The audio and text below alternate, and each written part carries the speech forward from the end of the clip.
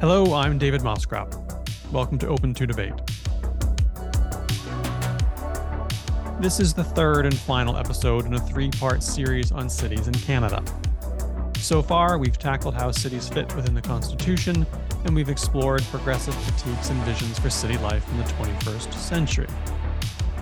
Now, we talk about cities all the time, not that they get the critical, detailed coverage and attention they deserve, but talk about cities and life within them is common, mostly complaining, but not always. But how do cities work? That is, how do they actually work?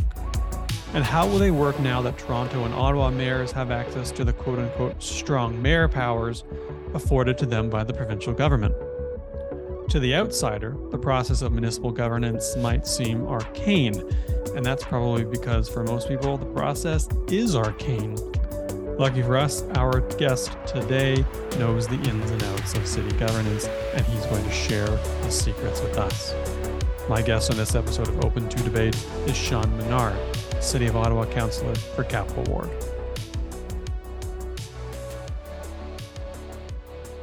Okay, let's start with Ontario's strong mayor powers, which were recently granted to Ottawa and Toronto mayors by the Ford government.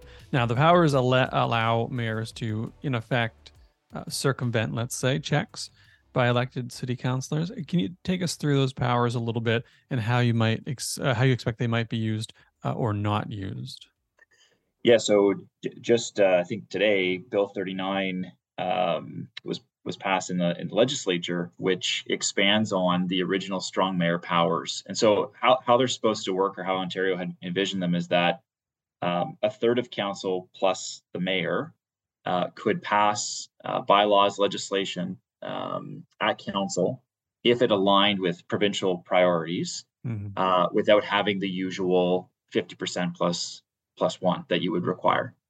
And so, I think for the Ford government anyway, it's a way of not implementing priorities that they used around housing, is what they had used as the example of, we're not building housing fast enough, that there's a supply issue and that there's blocking going on the housing side. And so that's the example they've been using as something that, a mayor with those strong mayor powers could implement. Now, the Bill 39 piece is where the 1/3 comes in. The original strong mayor legislation had to do with the mayor being able to hire and fire the city manager and deputies unilaterally. Normally, that is a decision of city council. And kind of other innocuous type of things, but stuff that normally would be, city council purview. And so I guess this is seen in the States. It's done in the States in a few municipalities, but extremely rare, and even rarer for Canada. We've seen some borough model systems and other things like that, but this is completely different, and has been a big stretch, I think, in terms of the way we're used to running things at cities. And so, I mean, part of the Ford government's argument is, efficiency. Like, well, we're jammed up here, and the way to break that jam is to get rid of, people who get in the way, like those who are elected to get in the way.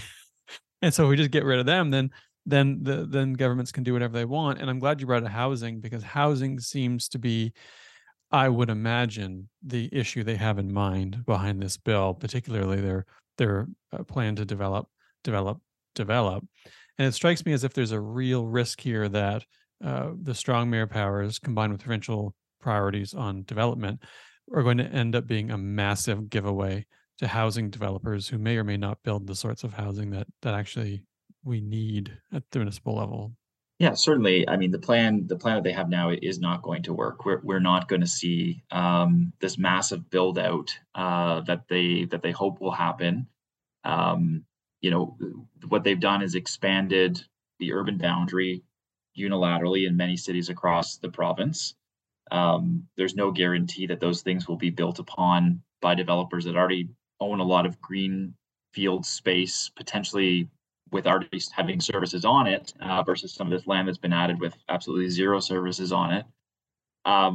And the actual plan itself, it calls for double what we called for in terms of our actual population growth, or the estimates, those population growth figures over the course of history of the municipality in Ottawa anyway, have been very close. They've been within a percentage point usually when predictions are made for our official plan. So, that's the first piece. The second piece is you're not going to see developers putting up buildings that there's not demand for, that they're used to getting in the market, and you need to have that sufficient, I guess, demand for them to meet what those prices normally would be. And so our staff have pointed out that, look, even if you pass this legislation and say that cities mayors can unilaterally do this with 1/3 of council, and that we're going to get out of the way, there's no guarantee that follows. What follows is just cheaper housing. Supply for the sake of supply isn't just going to create this magical environment that housing becomes cheap again. There's much larger factors that play into it, around interest rates, around our supply of affordable housing, actual purpose-built affordable housing by governments and not-for-profits. And so, the concern is, while they're decreasing municipal coffers through things like development charges, parkland fees, things we would normally collect to bring higher quality of life to people in our cities, that is a tax cut to development companies, and there's no guarantee that they're going to pass those things on to the consumers based on what the market is demanding at this point. And so I think it's a faulty plan, a market-driven plan. We've got a free market, open capitalist style housing built system that is not going to produce the results that they say it will. And in fact, it'll rob public coffers of funds that we would normally use to build actual public purpose-built affordable housing in perpetuity. Do you think these powers are going to be used often? I know in Toronto, Mayor Tory suggests that he's all for it, surprising no one. In Ottawa, I mean, we've heard mixed messages as to whether or not it's going to be used here. Yeah, so now we have to get delegated authority from the mayor for some of these pieces. So the mayor has delegated authority to council because of the bills that have been passed here. So he has said he will not be using it, Mayor Sutcliffe, and so I appreciate that. But that doesn't mean that there's some crisis in the future where magically it's like, oh well, we need to use this. We were having a crisis, and then in the future, depending on which mayor comes in, that they won't use it. And so in Ottawa, it's nice to have some reassurance through the mayor and through the delegation of authority that we've seen thus far, but there's no guarantee in the future. And and certainly in Toronto, I think Doug Ford really wants to be the mayor of Toronto. Like his brother had. And the other day I invited him to run in Capital Ward if he wanted my job so bad, because I feel like they realize 90% of the services are in municipalities. That is where you can change quality of life for the better or the worse.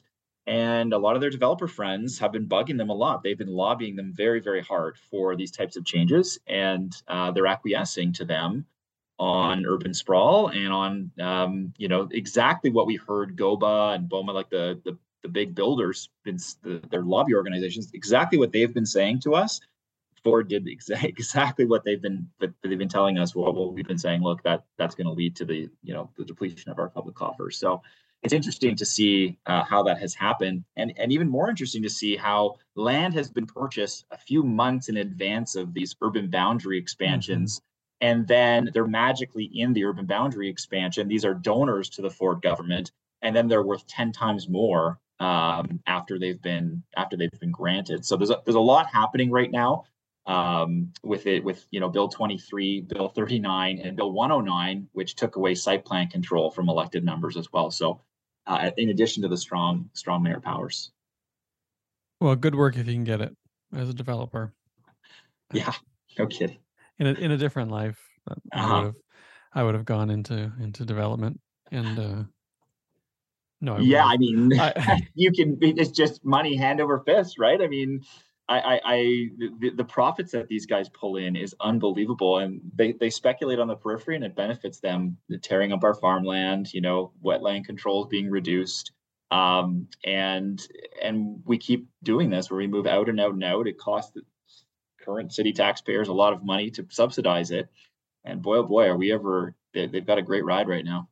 Yeah, I want to dive into a bit about how cities work at the council level and city staff level in a sec, but it's just worth noting that something that people may be missing is that sprawl is extraordinarily expensive compared to density, especially as you have to extend services and infrastructure out to meet the sprawling low density housing that doesn't really serve folks. I mean, it's a great way, as you mentioned, sort of for city dwellers to subsidize suburban dwellers, and and for those, you would think people who are worried about taxes would be worried about this, but they're awfully silent. It's so funny, the dichotomy between, I think, what would typically be depicted as somebody who might be more on the right, and who say that they really care about taxes and tax increases and keeping costs low, while at the same time they are usually the biggest purveyors of things like sprawl and Mhm. single unit homes on the periphery, wider roads and expansion of our roads, and big public-private partnership deals that often end up costing us much more in the end, with the risks that we've seen. So interesting how that works out, and you can claim you're fiscally responsible all you want, but the facts say something different. I'm trying so hard right now not to get into the LRT. I'm going to push right past the urge because if not, we're going to be here all day. I want to get into the relationship and interplay between mayors, councilors, city staff, and including the city manager because it's utterly fascinating to me. I mean, cities are complicated organizations. They have multiple veto points, checkpoints, balances, and they're designed that way for better or for worse to try to, in a sense, introduce some friction into a process that is, if it's frictionless, can lead to poor outcomes. But of course, sometimes that friction itself leads to poor outcomes, as we have been learning a little bit in, again, I got to do it, the instance of the LRT inquiry. But I'm curious, how you see that relationship between elected city councilors and city staff and the mayor shaping outcomes. Well, yeah, I mean, it's interesting. I read this really interesting book recently about city managers and the heads of school boards, on the staff side, and why they seek to have more control in and autonomy, I guess, in their roles. And it chalked it up to their professionalism and wanting to be seen as professional, that they have the facts and they are the ones that should be making these decisions. And so often they will use their power in that way from a democratically elected body, because they want their expertise recognized and implemented in that way. Was the main point of it. And so I found that interesting, because it's not just for a sake of power and control that they want that, but that there is there's a backing that they feel, academically or otherwise, that through experience, that they feel works best, and that's why that kind of usurping of power would go on. But I think, on the whole of it, what we've seen in our city anyway has been a real swing of the pendulum over towards much less council control, a much stronger mayor's office, just like we saw in the federal government and in PMO. We're seeing that now in Ontario and many larger cities into the mayor's office, where they can control debate. They're able to, I guess, utilize city managers and senior staff who unfortunately have been all too willing to go along with a plan just because the mayor has endorsed it. But that's not how our democracy was supposed to work. It's supposed to be, everyone on council has a vote, and they're supposed to go with the will of council. But we weren't seeing that occur in all kinds of decisions last term. They'd bring things just knowing, okay, the mayor's on side here, and we can get away with this one, rather than going to hear the express will of council. And so, I think there's unfortunately a big important push now that has to come from the other side, and that is municipal autonomy amongst elected officials, ensuring that we've got the public's best interest in mind, that we're meaningfully engaging them and not just for show. I mean, for years, our consultations, people just go to them and think, well, what's the point of doing this if my views aren't going to be reflected back in that report and those final outcomes? And instead of just checking a box, actually do the work and come up with something that really truly benefits folks. And if that means tweaking our plans and or making bigger changes to our plans, then so be it. So I've seen it happen over the course of 10 years here anyway, as I followed council before I was a city councillor. And it was horrendous on consultations on things like Lansdowne, on the LRT, on our housing and development, land use development. Over and over again, public would show up and say one thing, and we'd end up doing another. And so, that really has to change and be better reflective of what the public actually is saying. And part and parcel of that is the power of the mayor and city staff being politicized in some ways with the mayor to usurp that power for various reasons. It's that I can't help it. I've resisted long enough, but it just makes me think of Parks and Recreation, which is one of the better documentary series about city governance. I mean, it truly is something. But I find the consultation process particularly interesting because if we conceive of democracy through a pluralist lens, the idea is, well, look, a bunch of different groups and movements and interests have power, and they come together in the public sphere to sort out how we're going to live together, and that power is meant to be sort of balanced out. It doesn't seem to play out that way at the municipal level in this country, and it seems, as you suggest, to be shifting even more into the power does into the hands of a handful of people. And this idea that, well, we're going to do away with the friction, which is part of the logic of the strong mayor's powers, is really just a giveaway to the powerful to decide how the city's going to work. So I want to now dig in, having said that, into your role as a representative, because that's what you are. You're an elected representative of a ward. Not all cities have wards. We're going to get into that in a minute, but in this case, we do, and that's what you are. So, how do you conceive of your duties and responsibilities as an elected member who represents a ward? Are you a delegate or a trustee, to borrow that old dual models? Are you there on behalf of the residents of the ward, or are you there to exercise your own judgment based on what you think is best for the city and for them? Right. I mean, inherently there ends up being a bit of a dual role. I'm here as a representative of the people that sent me here first and foremost, and I try to reflect their views as much as possible while recognizing I had a platform I ran on that, I described what I was going to do, and that was different than other candidates. And the election happened that way. But on individual issues, people will reach out and express their views from our ward, and I take those things very, very seriously. So we have both a ward perspective, and not to be, you have to watch for parochialism and just trying to, get things for your ward, and really balance that with the needs of a city and what's best for the city, and where people with lower income may require more services than the loudest folks or the folks with the most wealth. And, I have a mix of that in my ward, certainly. So there's a bit of a dual role to balance that and how you came on in a platform, as well as the citywide versus ward needs. So, but for the most part, I try to be a representative of people that sent me here and do well for them, and best as possible implement their views. And so, given that, I mean, and if we value that, and I suspect many city councilors would echo your sentiments, then reducing the role of councilors in the governance of the city is effectively reducing the role of residents in the governance of the city, right? I mean, it's the idea that, well, technocrats can figure this out, and at the top are the servants of the capital class, and they know what's best, and everyone else can just deal with it, right? Because there really is very little recourse for regular folks to push back against this process, right? I mean, you could not elect Doug Ford, but day to day, there's not like there's a ton you can do unless we have a mass movement to fight back, and we're sort of in the middle of several different mass movements that are necessary to fight back against things, right? So you can see how this might fall down the order of priorities as we deal with other things, but it is a remarkably significant shift, in part for the reason you mentioned earlier, which is cities are where it all happens.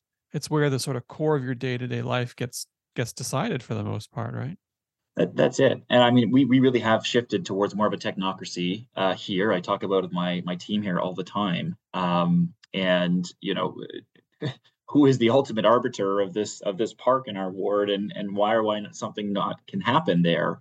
And so I look at, I guess, the past, 12 years while Jim Watson was in power, and it was marked by less open government. I mean, things as simple as, council votes were made harder to find online, making it difficult for citizens, residents to actually, hold people to account later on.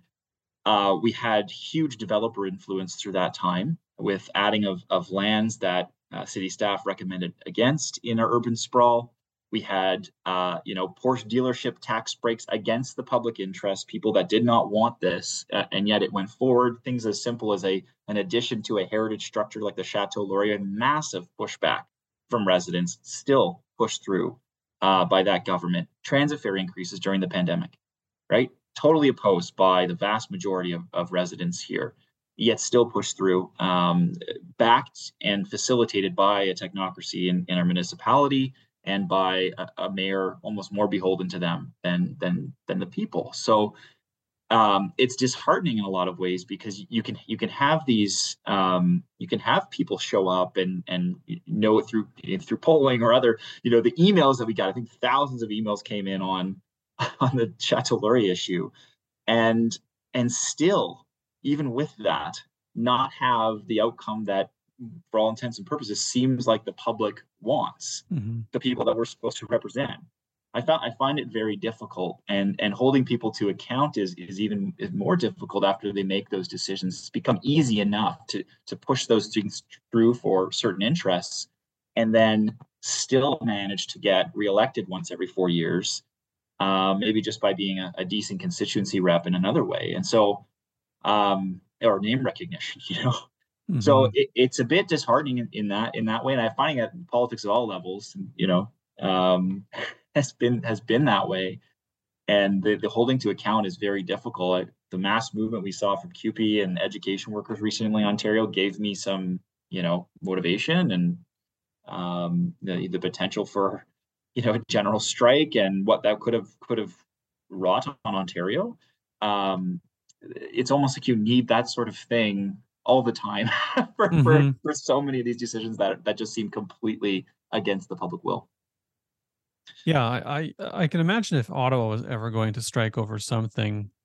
It's hard to imagine this city striking over something, given what it is. But I can imagine the Chateau Laurier being that thing. It's just the most Ottawa niche thing. And for folks who weren't following this or who don't live here, then this was a significant expansion of the Chateau Laurier that people oppose for different reasons. One of them being it is ugly as sin. It's truly hideous. I don't know how you make one that's not hideous, incidentally. I find the Chateau Laurier to be not particularly impressive as a building. I think it's kind of tacky, but this certainly wasn't going to make it better. And yet, but I mean, I remember watching that thinking, it really is an example of everything that's wrong with municipal governance, that this thing is going down the way it is. Absolutely. It's been part of a broader transition, right? You get residents referred to as customers and clients now. It's very transactional based service, and this sort of will of the public has kind of gone on the wayside to be it's a transactional service we're providing to you, but don't speak up too loudly about what needs to change. So yeah, it's really unfortunate. That and the LRT. I mean, you mentioned the LRT. I've mentioned a few times. It's hard not to. I mean, it really truly was just a massive mess of a project. Transit. I mean, here's the thing. There's a lot of great elements of Ottawa public transit. I use it when it works. It works particularly well. It's fantastic to hop on the O train and head downtown. You've got there because you start to smell sulfur. That's we can have that discussion a different time. For whatever reason, folks, the Rideau station smells of sulfur, and it's awful. Wait, the Rideau station or the Parliament station? Yeah, the Rideau station. Yeah, and it's absolutely wretched, and it really does smell like you've entered the gates of hell. But when it works well, and there's new stations popping up. Right, we've got a line being expanded. I want to get into this. I have to. I was trying not to, but we've got to get into a little bit at least. But let's try to focus at least. What does the LRT debacle in Ottawa tell us about the state of municipal governance? We don't have to get into the whole thing. Sure. Folks can look it up. It was a giant mess. There's been an inquiry. The inquiry revealed how much of a mess it was. But what does it tell us about the state of how this city works? It describes exactly what we've been talking about, the bureaucracy and the power that they exercise over what they distribute to council, with the mayor and other key players in the know, knowing that what council was being told was misinformation and deliberately being misled by a senior staff team that didn't want any more headaches from an elected body or questions to be asked. I think it shows the decline in public service. This was a public-private partnership that was launched, and it's very critical of P3s in the report.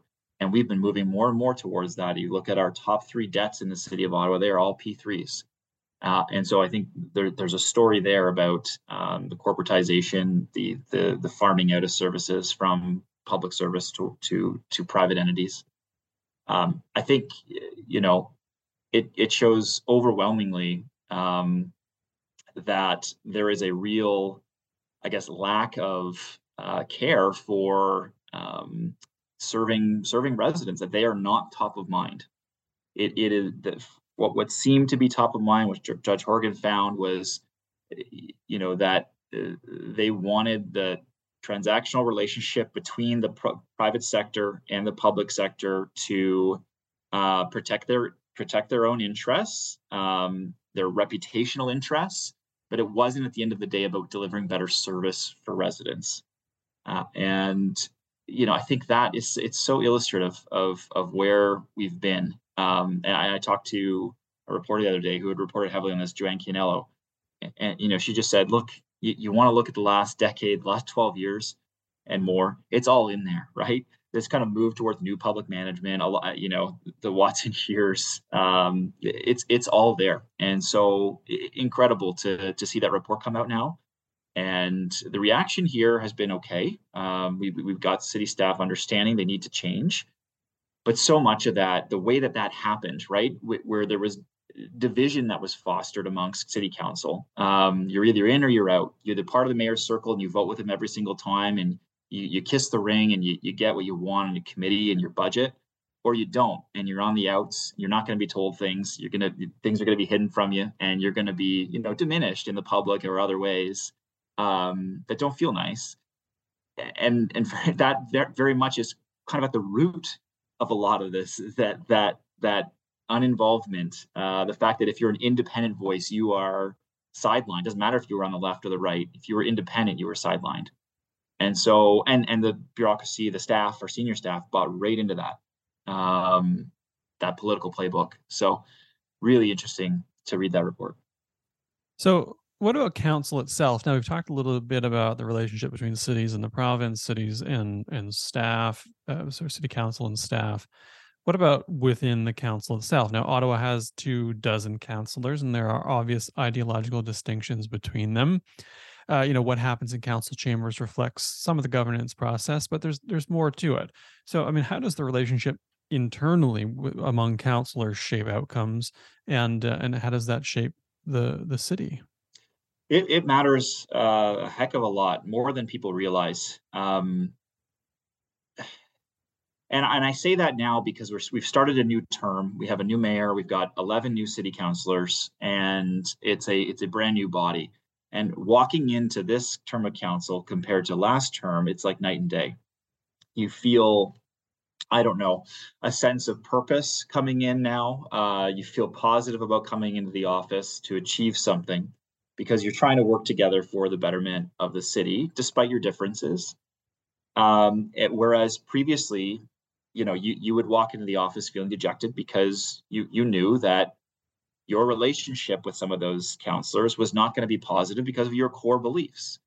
And to some extent, that still exists. I know it was early in the term, but you can very much alienate yourself by speaking what you think your residents would want you to say and what you personally believe, and saying it, forcefully enough, but not attacking people, but being clear on your policy objectives. And certainly, for me and a few other councillors, that was seen as unacceptable. You couldn't talk like that. You couldn't be, concerned about these things that they didn't want their reputation to be called into question around, like things like the lack of affordable housing, or spending 7 times as much on one road as we do on affordable housing in 1 year. And, so when those things started to be questioned, people were very upset about it, and the relationship with councillors is deteriorated. So it's actually quite hard. I think if you're willing to compromise your principles a little bit, then there's some potential for, I guess some, I don't know, horse trading and that sort of thing. But if you're not, and if you're steadfast on what you want to see, and you're trying to push objectives, then it's much more difficult to get along and to go along with what's happening internally. But maintaining those relationships is extremely important. I'm trying very hard this term to make sure that we've got, a lot of the new councillors educated on things, and then other councillors that had been here understanding the perspective of what went wrong last term with this new LRT report, outlining it so perfectly as a hammer to say, look, this can't happen again. And so I'm hoping that helps with the relationship building, and it matters a heck of a lot for policy making. It's funny because just your personality and your interpersonal relationships with councillors matters so much. It should not matter this much, but it really does. It plays a big difference in policy making. Is the pressure to log roll as intense as I expect it would be? This idea, look, man, if you jam up my road, I'm going to jam up your housing development. I'm going to jam up your affordable housing. I'm going to jam up your parks. And because especially since it is a small group of people, it's 24 councillors and a mayor.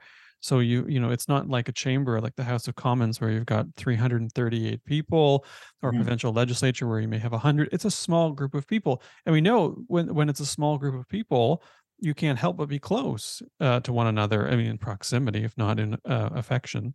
You're there, and you've got to see each other in the hall, and everyone knows your business and you know all of theirs.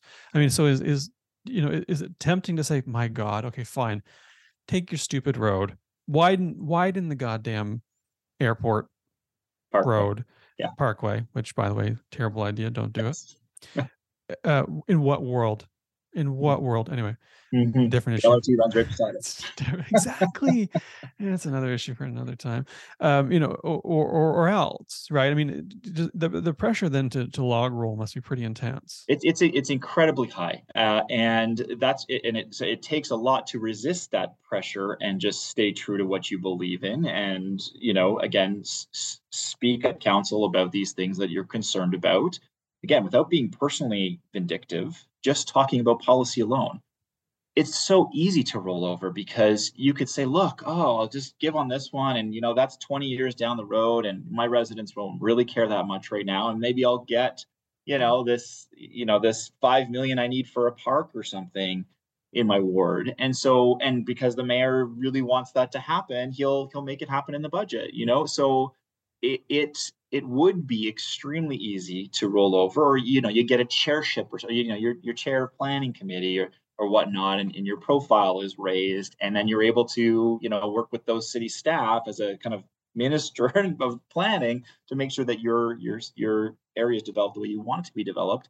But you're trading off your speaking up, or your values and principles. The greatest example was our finance committee, where the people on there were all very subservient to the mayor. We had no critical voices there. No one from the urban area was on that, and no critical voices, no independents from the suburbs or left or right. And so, we end up with this very status quo that is continued. It's very easy to continue the status quo based on this type of model of governance, where things are offered, horse trading occurs, and power is afforded to people that are willing to stay quiet.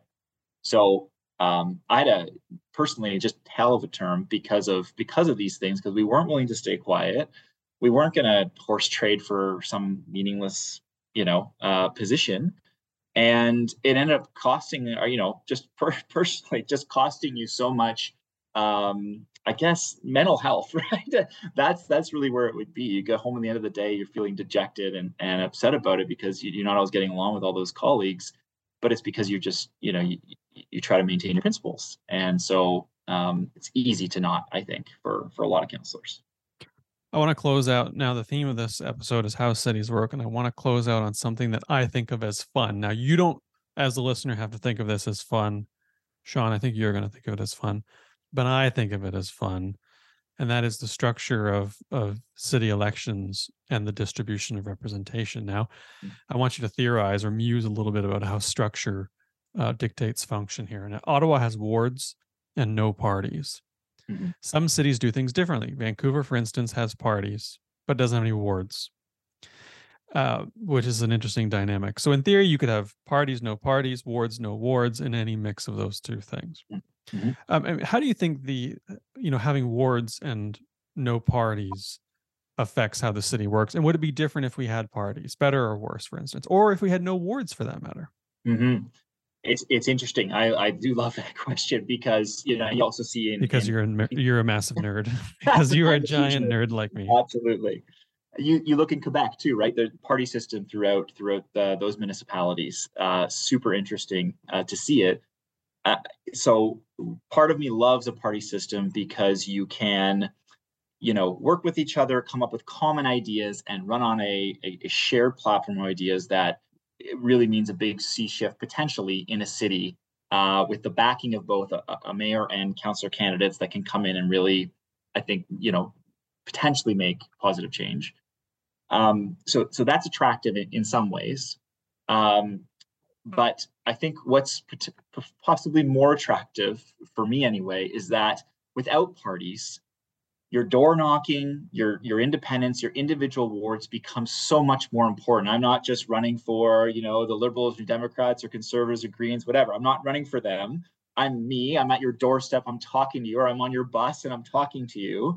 And that interaction matters so much more to somebody going to the polls than if there was a party system and they're just voting for the brand, right? So in terms of not having a party here, very much easier, I think, to start to transition to a more, my view, progressive government that will better represent people if you're organized enough across the city. So you can be organized without a party, but that just means reaching out outside of your ward and talking with others and making sure that good community association presidents run and good, student leaders run, those sorts of things.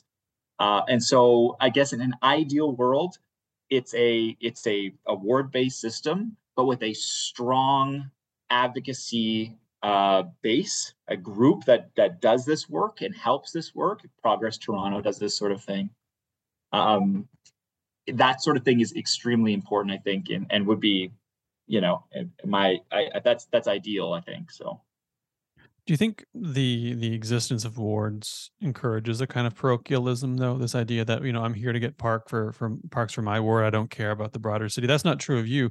It is true of a handful of councillors, in wherever the system exists, because it's very easy to be narrowly focused. Because the folks that you're going to have to meet at election time are the folks who are in your ward. You don't have to worry about other wards. And in Ottawa in particular, it's interesting because we are a massive behemoth monstrosity of a city in which the suburbs or the super duper suburbs, so many kilometers into the periphery, have very, very different interests than, say, the urban core where most people in terms of density live, right? And that produces a fascinating dynamic where sometimes I look at some of these, rural ward councillors and think, what are you even doing here, man?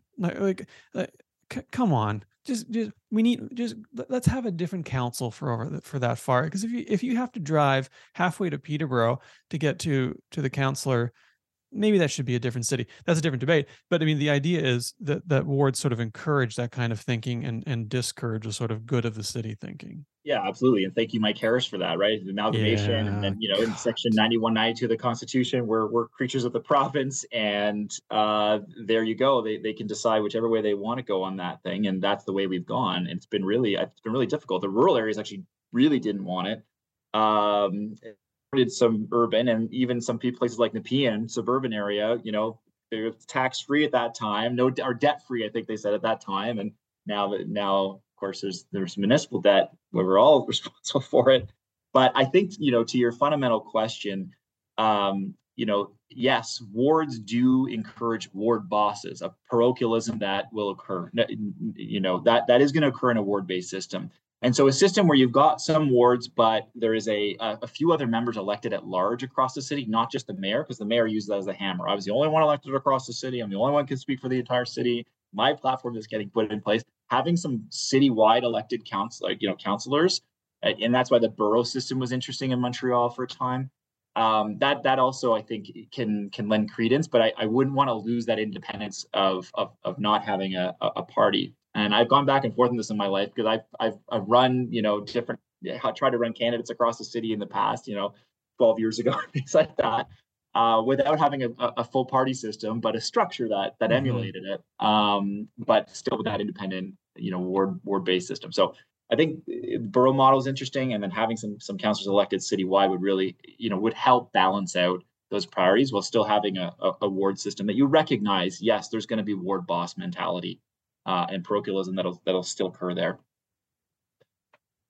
Well, I mean, that brings us to time. The only thing I care about in municipal government is coyotes, because my ward. What do you want to do with the coyotes? Well, we should build them homes somewhere else. I don't want to put them down or anything like that. They're beautiful creatures, but I also don't want them to kill my dog. Yes, agreed. I think that's the better solution. I mean, as we develop, we're encroaching on their space where we 100%. And so yeah, we've got a problem, I think, on that one. So I think they were culling for a while too, and ideally they're placed into a spot that they can thrive, but that won't be developed on. But in Ottawa, I don't know exactly how in the future. And yeah, you could fit Edmonton, Toronto, Calgary, Montreal, all in Ottawa's boundary. It is ridiculously large. Yeah, we're gonna have to ship them to Saskatchewan if we're gonna escape the gravity of this increasing. I mean, the city is so big it has its own gravitational field. That big. Anyways, that again, there's like 40 different episodes in my head I want to do now after this conversation, but I'm not. We got to pick and choose. We got to prioritize. I'm glad we prioritized this one, though. That brings us to time. Thank you so much for joining me. This was great. Thanks, David. Really fun to talk to you. And as always, thanks to Carolyn Smith, Ross Clark, and Aisha Jarrah, who make the show not just possible, but infinitely better than it would be. So much better than it would be. The size of the city of Ottawa. Better than it would be without them. Thanks to them, and thanks to everyone who's listened from the east of Ottawa to the west of Ottawa, all the way to Neptune. Appreciate it. We'll see you back here in 2 weeks.